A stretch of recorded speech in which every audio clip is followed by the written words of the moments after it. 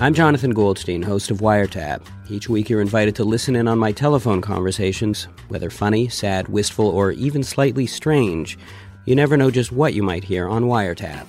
I knew you had a show. I just didn't think that people actually listened to it. That's the breadth of your genius, Jonathan. It's not just that you're funny, but you can be cripplingly, poignantly depressing. The Wiretap Archives, available on CBC Listen, Spotify, Apple Podcasts, and wherever you get your podcasts. This is a CBC podcast.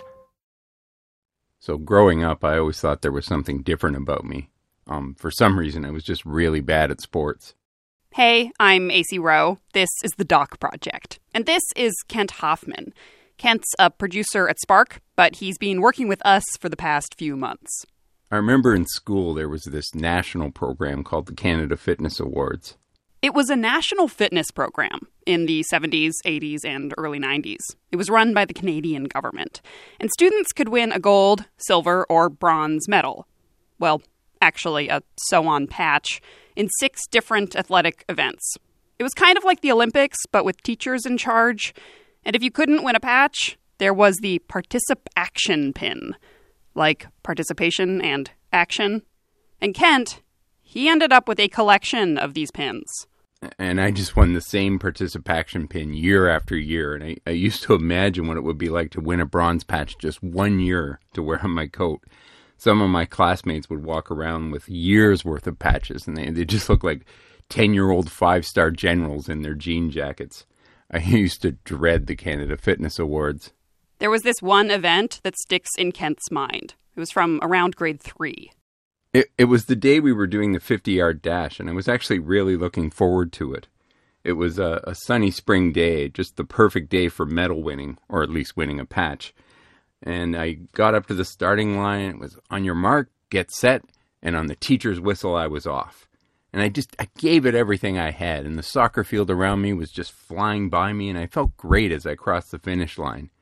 And the teacher clicked her stopwatch and looked at me and said, "You gave it half an effort."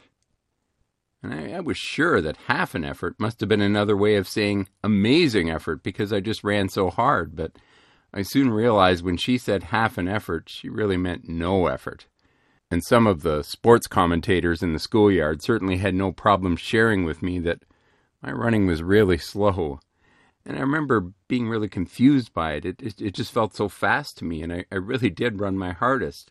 But even though he tried his hardest, Kent never would win a gold, silver, or bronze patch.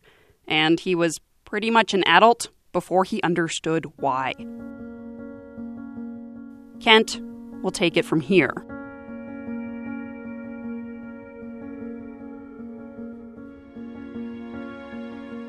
If I wanted to tell someone one thing to help them understand me, I'd tell them that I think about walking all the time. For me, walking requires focus, where I place my feet, how to keep my balance, how to avoid falling. With every step, I take a quick glance forward and then down, forward and then down, always on the lookout for anything that could make me trip, or if someone staring at their cell phone is about to knock me over. On long walks, there's no real getting in the zone like a long-distance runner. If I don't pay attention, I end up on the ground. Falling's not that bad, really. I've always done my own stunts. And over the years, I've figured out how to fall without hurting myself. It's getting up again that's the problem. Like some veteran boxer who's taken one too many punches, it takes everyone in my corner to get me back up.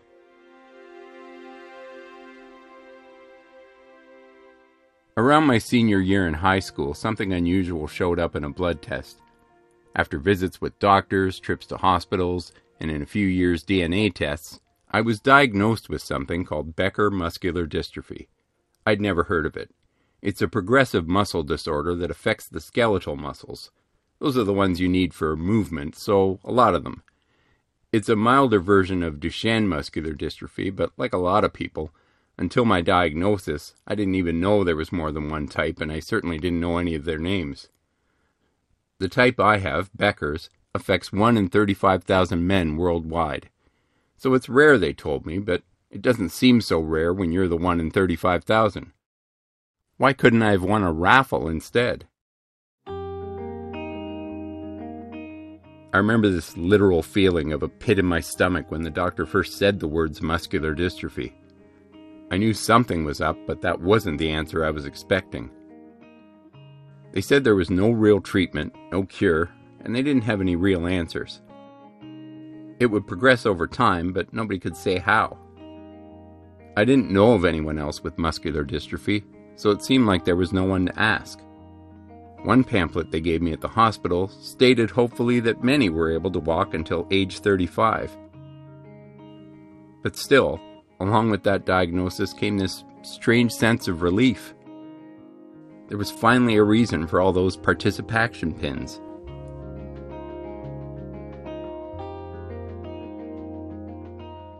The only thing I really knew about muscular dystrophy came from watching those Jerry Lewis Labor Day telethons that ran for years. Those programs raised a lot of money, and I'm sure he meant well, but it was a damaging view of disability that was pretty common at the time. Don't tell me you can walk in the street because you're healthy and your children are fine, and you pass a dystrophic crippled in a chair. Don't tell me that you don't step to the side slightly because it is a little horrendous. Don't tell me you can walk by and not give a damn for that child in that chair. You do give a damn. Well, it's a discomfort for you. It's an annoyance to you. Then I defy you not to do something about it. Let's clear the streets of those obstacles and those annoyances. All you have to do is make a pledge and give us some money, and let's rid the streets of those little things that get in the way of your pleasure or your pleasant day. It sort of portrayed people with muscular dystrophy as victims who should be pitied. People who couldn't possibly get by without the charitable help and attention we gave them just once a year on Labor Day. It was that image of disability that scared me more than the disease itself, so I hid from it. When I was first diagnosed, I was still walking pretty well, so I didn't think of myself as disabled. But what actually began for me was a lifetime of trying to hide it. I'd convinced myself that this was the best attitude, that there was kind of a strength in being stoic. I was diagnosed when I was about 17 and just becoming an adult. After that, I didn't bother seeing a doctor again for 10 years.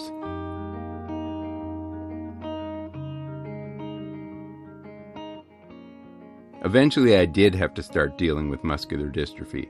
I couldn't run anymore, not even slowly. It was getting harder to climb stairs. But what I was getting better at was hiding it. By this time, I was starting to fall, so the time and effort I put into hiding it became even more exhausting. During a night out with friends, I would explain these sudden falls by saying I had a few too many.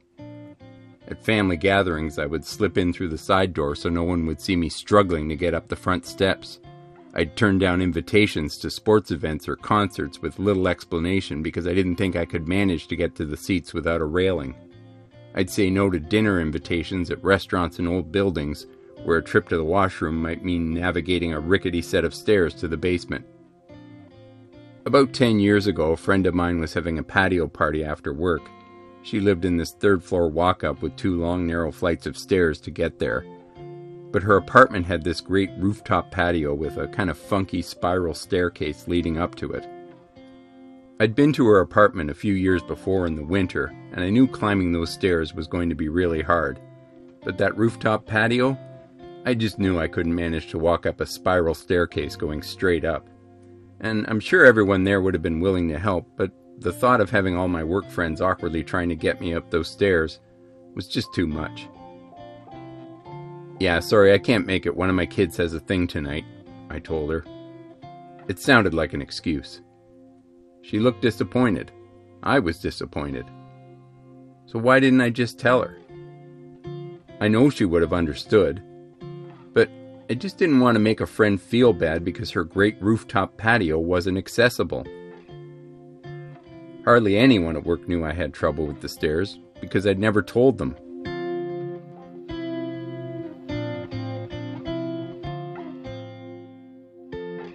AC here.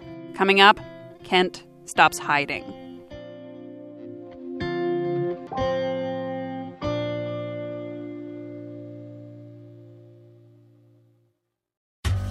I'm Jonathan Goldstein, host of Wiretap. Each week you're invited to listen in on my telephone conversations, whether funny, sad, wistful, or even slightly strange. You never know just what you might hear on Wiretap. I knew you had a show. I just didn't think that people actually listened to it. That's the breadth of your genius, Jonathan. It's not just that you're funny, but you can be cripplingly, poignantly depressing. The Wiretap Archives, available on CBC Listen, Spotify, Apple Podcasts, and wherever you get your podcasts. I never want to dwell on my disability, but trying to hide it from yourself or others just reinforces the idea that disability is something to be ashamed of. But how can I help change attitudes about disability if I can't even acknowledge my own? How can I hope for a world that's fully accessible if I can't even tell people when I have trouble getting around? I was always afraid that if I admitted I was disabled, that people would treat me differently or that they'd expect me to act differently. I'd see disabled people portrayed in TV shows or films in ways that were just far from reality. They were either models of inspiration or bitter and unable to cope. Was I going to end up like Lieutenant Dan in Forrest Gump, rolling around a trashy apartment in a wheelchair, looking for a bottle of Ripple while telling Forrest Gump and God to kiss my crippled ass? I've met disabled people who are really inspirational, and I've met some who get frustrated from time to time. But mostly, disabled people just live their lives like everyone else. There are things I can't do anymore that I miss, and a lot of them have gone away gradually. I remember trying to take a short bike ride many years ago and struggling with it enough to know that it would be my last time on a bike. When my son played hockey, I used to imagine how great it would be to join him on the ice just once for a game of one-on-one. Or when my daughter was a baby, I would think about what it would be like just to be able to pick her up from the ground and hold her over my head and swing her around and make her laugh. But I've got lots of great memories of the great times I had with my kids and other things I've done, and I try not to waste a lot of time thinking about the things I can't do. But I have spent time trying to figure out how all this fits into what it means to identify as someone who's disabled. I read a quote from a disability activist named Liz Jackson that had a real impact on me. She said that oftentimes disability means an inability to choose your own identity. Your identity is sort of chosen for you. So how do you take control of that identity without being defined by it? Back then, I didn't really have an answer. For years, I'd been hiding it, but a cane is something you can't hide. I had to accept the fact that I need a cane to help me walk around when I'm outside and sometimes even when I'm inside. I was starting to fall on a more regular basis, and I was pretty sure it was only a matter of time before I broke something. I couldn't always keep my balance or walk upstairs easily or step over curbs without one. This realization hit around the time of my 40th birthday. At first I put off using one, likely just because a cane is so strongly linked with being old.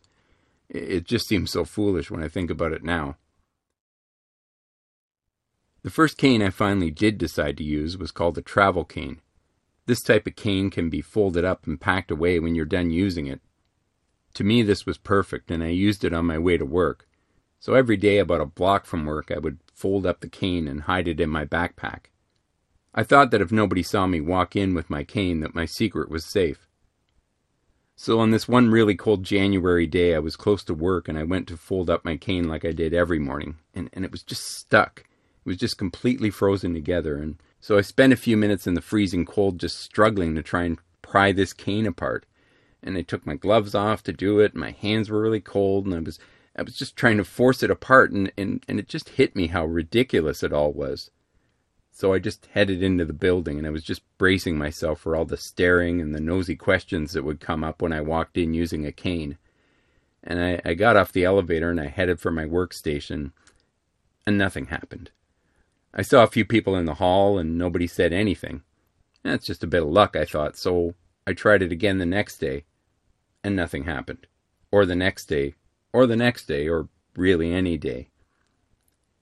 Finally, being more open about using a cane was a big change for me, but I still wasn't very open about why.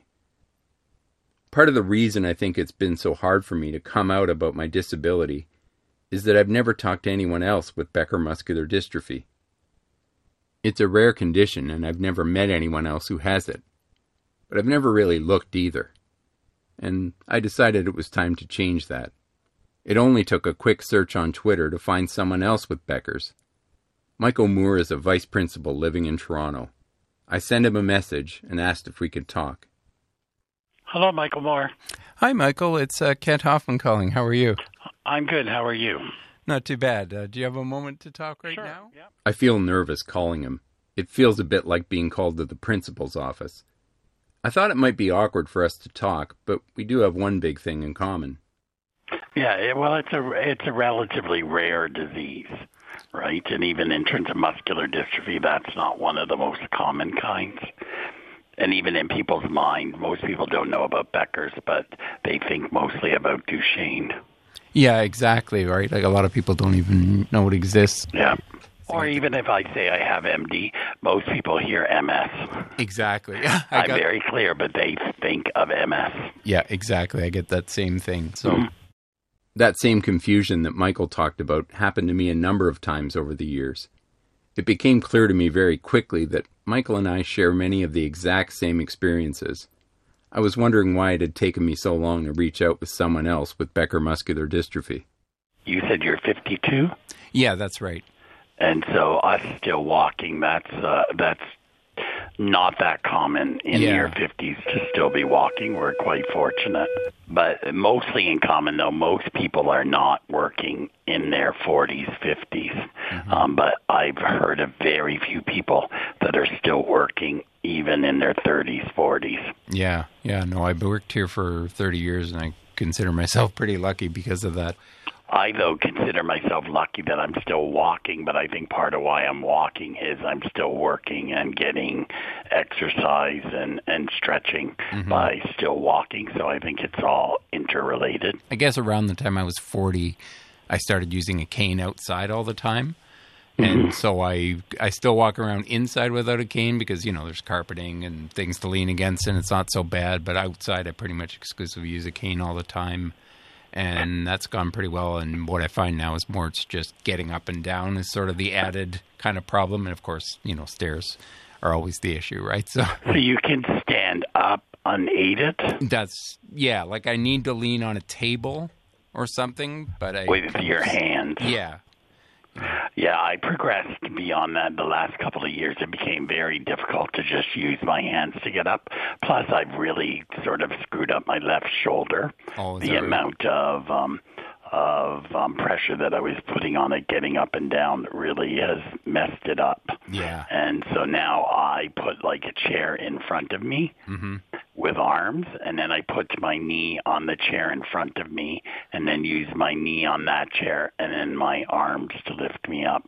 Oh, I see. I can't stand anymore. And my specialist actually said you lose the ability to stand before you lose the ability to walk. Oh, I see. So, yeah. But really, if you're not experiencing like the later stages, there's very little that they can say or do. Yeah. And the disease is so variable that they can't even make a prognosis or a prediction even for an individual, really. Michael hit on an aspect of this that's really hard to deal with sometimes, that it's just so hard to predict what will happen. The last time I saw a specialist, she seemed impressed that I was still walking over the age of 50, but I just don't know how long that'll last. But again, just talking to Michael for a short time, it was reassuring to find out how many experiences and feelings about this that we shared. Yeah, and it's funny you mentioned the shoulder problems, because I've sort of lately been having that issue of just, putting a lot of strain on the left shoulder, right, from exactly what you talk about. So that's why you might consider, try it sometime, get an armchair in front of you, and then put one knee on it, and then lift yourself up using your legs and your shoulders. It's less strain on your shoulder. Oh, okay. I'll practice that at home a bit and try that out. Michael had lots of helpful suggestions, and I asked if we could stay in touch. It's been a real pleasure to talk to you today. It's, means a lot to be able to talk to someone else with the same thing. I know the feeling. He really did know the feeling, and after talking to Michael, I felt a lot less alone.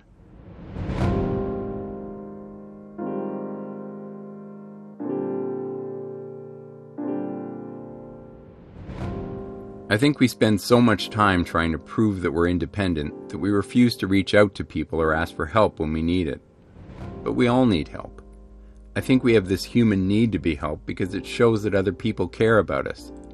But yet we still feel kind of ashamed to ask for it. A few years ago, I was on my way home and crossing a busy street in downtown Toronto. It was a stormy winter day and I sensed the wind picking up. And suddenly there were these huge gusts of wind and I was struggling to walk in it just like everybody else. And I was halfway across the street and this huge gust just took me down like a leaf. So I found myself lying on the street and looking up from the ground, and I was a bit stunned and I could see the tires of the cars coming towards me and hoping they were going to stop. But then I realized I wasn't going to be able to get up on my own. And this whole group of people just gathered around me and they all worked together to get me back on my feet, which really wasn't easy. The driver seemed to realize what was happening and nobody was honking their horns or getting impatient about it. But after they got me up, I was still only about halfway across the street, and I could still feel the wind gusting. I knew that there was a pretty good chance I was going to fall again. And one of the people there who had already helped me must have picked up on the look on my face. And he just put his arm around me and told me to hold on to him. He was a complete stranger, but we walked across the street, arm in arm, and he got me to the entrance of a building that would allow me to walk the rest of the way indoors. Before he left, he asked me if I was okay, and I quickly tried to explain to him what had happened and why. And he just stopped me and told me not to worry about it. And I thanked him, and we both went on our way. I never found out his name, and I never saw him again, but I felt grateful that someone would just help out a stranger like that. I'm likely going to need more help and support as time goes by, but so will everyone. Telling people that I have Becker muscular dystrophy is just a way of asking the world for a bit of extra patience. And to help me out from time to time, just like that stranger did, without questions, without judgment, and without expecting anything in return.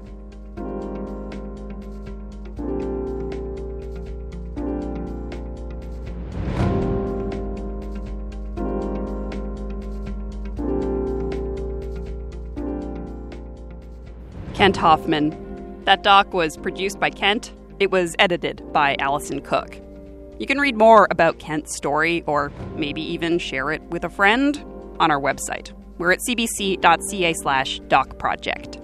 And please, before you go, if you enjoyed today's episode, rate and review us. We read all of the reviews. They make my day, and they help other people find us.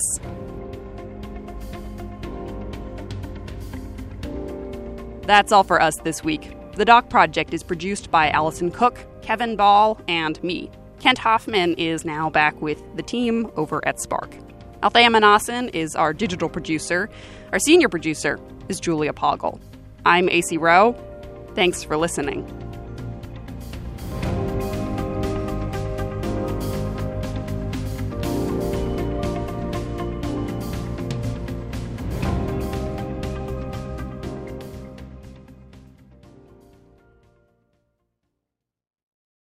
For more CBC podcasts, go to cbc.ca/podcasts.